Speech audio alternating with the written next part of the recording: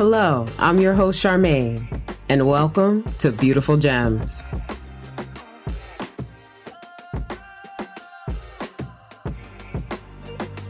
When do you remember starting to do introspection? So this is going to sound crazy. No. I'm not even going to say crazy. Crazy is a terrible word that should be retired from all English. The English language? Yes. This may sound odd to some minors out there. You don't know sometimes you were doing something so unconsciously, Yes. you don't even know it. Come on, I know where you're going. Go ahead. You may not. I'm not sure. Okay, all right, let's see. So, I remember when I was 5, 6, somewhere around there, I got put on punishment for something I did. My mother believed in whoopings, but I got put on punishment sometimes, and my punishment was I had to go and read the encyclopedia. So at the time, we had an Encyclopedia Britannica. So you know that you need to pause, and I'm gonna do what you do to me on your show. You need to explain what an encyclopedia is. For our minors who are out there, an encyclopedia is one book, or actually a series of books. It can be 26 books long, or longer, sometimes depending on how much of the alphabet they cover. But it was a resource guide, similar to a dictionary, that would sort of give a more lengthy description of a thing. So usually they start with A, and you have a whole book dedicated to A, and it would say aardvark, right? Aardvark. And it would give what an aardvark is, where they live, how, what is the etymology, what are they related to, what do they eat? And so it was sort of, imagine a written internet, if that makes sense. Yeah. So I would have to go, exactly. Written Google. And if it wasn't in the encyclopedia, then depending on what age you were, it wasn't even true. Right? So I remember. I'm going to go look it up in the Encyclopedia Britannica. And so I remember, and this is a sidetrack, but I remember a friend of mine, I was 6 or 7, told me about unicorns. And I said, there's no such thing as a unicorn. And he said, go look it up. And I looked up in the encyclopedia, and there were no unicorns. Because it's not a real thing. No unicorns? Oh, they didn't put mythical creatures? No. Because it was all based on both basic Earth stuff, geography, real. I didn't look at the U book, but go ahead. So anyway, that's an aside.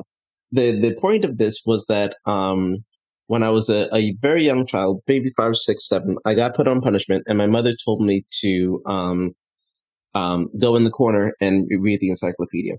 Mm-hmm. And as I was reading, I started to, but a couple things were happening.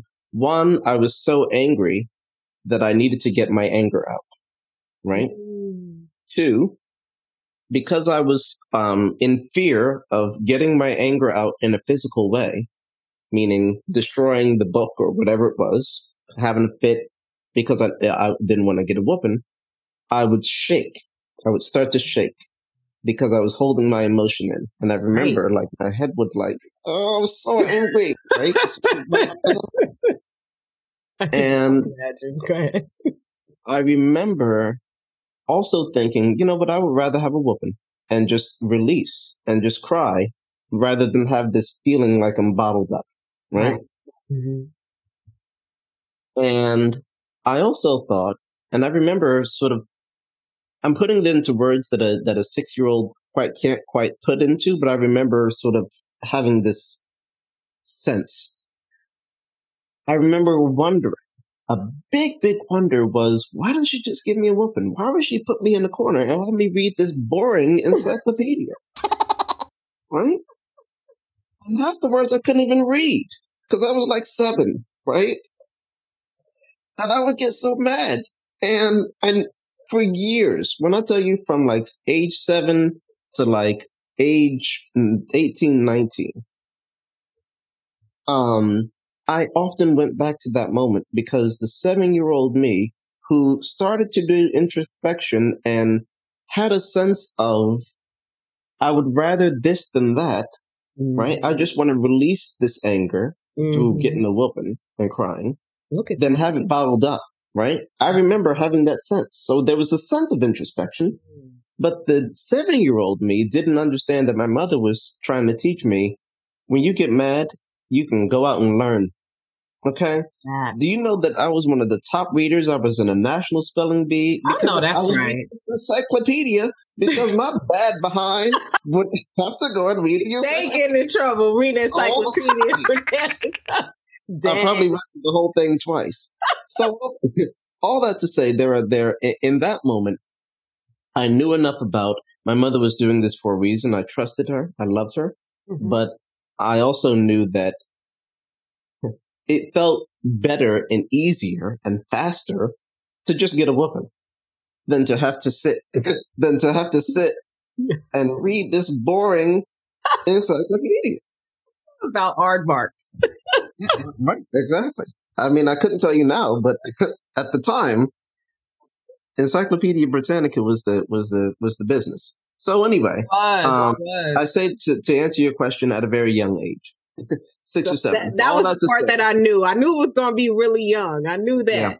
Yeah. So, I thank you for sharing that, because, I'm sure it just developed and grew, over time. It's always about, why am I feeling this way? That was always my question. It started from, why am I feeling this way?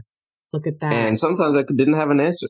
And when I didn't have an answer, it was the worst, because I felt like I should have.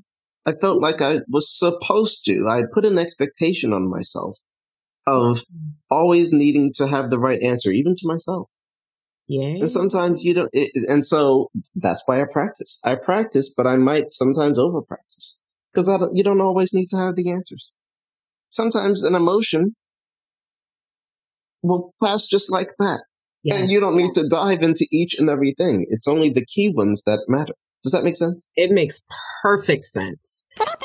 And I love that clarification, because I think that, and you could correct me if I'm wrong, but we all may experience emotions, but men may process emotions a bit differently than women do. One of the key things for me, I know, is talking through my emotion with my girlfriends, where you just spoke about just being by yourself. By yourself. Yeah. So, go ahead. No, I was just going to say, 2 quick things. One is that when we were talking about beginners, and I suggested that they find a quiet place that's to themselves. This is specifically to Black men. And the reason that I say that is not only for a relaxation and comfort place, but also there's no one that you can trust with this. Not in your first time. To me, my experience has been, I could never just start talking to somebody. Introspection to me is a form of self-therapy. It is. Right? And so I needed to do the therapy with myself before I could possibly trust another Black man out there to do it. Absolutely. So that's where the alone part comes in. I mean, being alone, but it's lonely, but you really have to do it for yourself first. That's where I was going. I'm sorry. No. That's fine, because, and I will say this, I think I was just using that as an example with, as far as women are concerned, I think there's more of an acceptance. And actually, when you look at, sociology, women tend to do better in groups, right? And versus men who do tend to do well alone. So there is something about that. Now, where there is a similarity, and I agree like 1000%, this is about you doing your work, right? And for anybody, male or female, you have got to take time by yourself. There is no way, a therapist, it cannot do the work for you. Your coach can't do the work for you. Your mama can't do the work for you. You have to do the work for you. A lot of people out here are going to look for, professionals to help them. And I think that's a big missing piece that people just don't see or don't get. That really and truly, most of the work, even if you find the greatest therapist, the greatest coach, the greatest cheerleader in the world, you know what? You're going to have to be that to yourself first. Mm-hmm. So I'm with you on that. That's the only way for me that I was able to work on these things, right? You have to take time with yourself. You have to get to know yourself like a best friend. Best friend, right. And without judgment, right? Mm-hmm. I think that's also a huge piece too, because when you start judging yourself, it can send you on that downward spiral. You can become an enemy, frenemy, unbothered when you need to be paying attention. No. Versus kind of just letting the emotion happen. And I love the way you had described, the steps, right? Because what you're talking about in there, those 5 steps in the beginning of it, to me, it sounds like a practice of mindfulness. It sounds like a practice of integrating meditation. And that's why also learning those type of modalities or skills are important to drill down all the way down to those emotions. But it's not every emotion, right? Because you talked about that too. And that's a little bit more like as you advance on your work, but the emotions that stay with you, that are deep rooted. And you have to be open to finding whatever it is that you find and accepting it for what it is. Because if you don't accept it for what it is, you won't be able to truly work on it, right? Absolutely. So there's just one last question I want to ask you, if you're open to it. Absolutely. And I'd like to ask you, do you feel that God played a part or role in any of this introspection? And if so, could you talk a little bit about it? I'll say it this way. Without going down a particular rabbit hole, I was not raised in a particularly religious household. So the word God and the idea of God has very different meaning to me. Than it does to some other minors out there. Most often I associate God as divine and the essence of reason. The essence of reason, meaning I believe that everything happens for a reason. Everything happens for a reason. We're all set in motion and purpose. That's what I believe. I think it's the essence, one of the essences of the divine. So, I think that one of my great joys has been finally settling into loving this part of myself.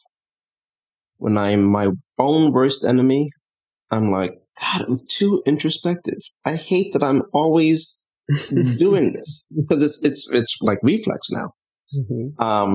But I can't tell you how many people have literally come to me and said, you touched my life. You changed my trajectory.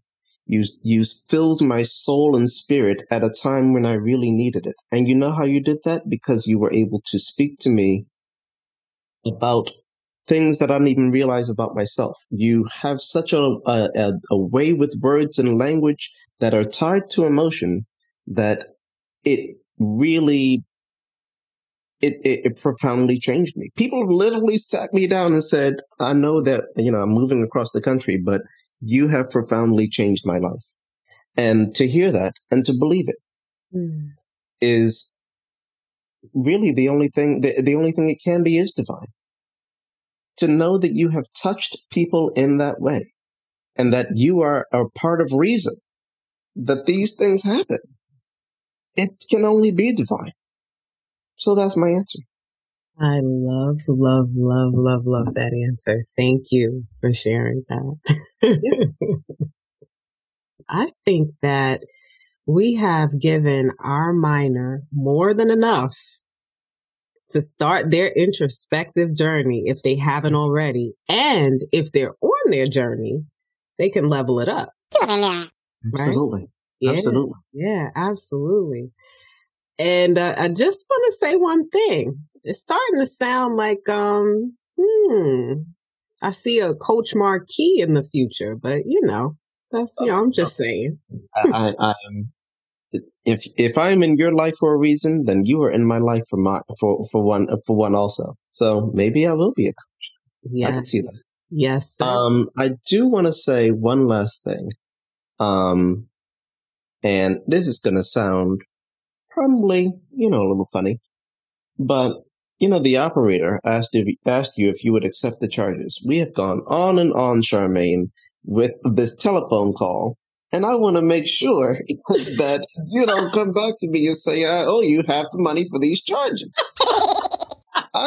You weren't supposed to be on the phone for this long, Charmaine, but I love it anyway. I got you. Don't worry. Okay. But thank you for thinking of me. I appreciate it. Absolutely. I love you. I love you too. All right. So thanks for taking the time. And I think our fellow miner here enjoyed this conversation. What do you say?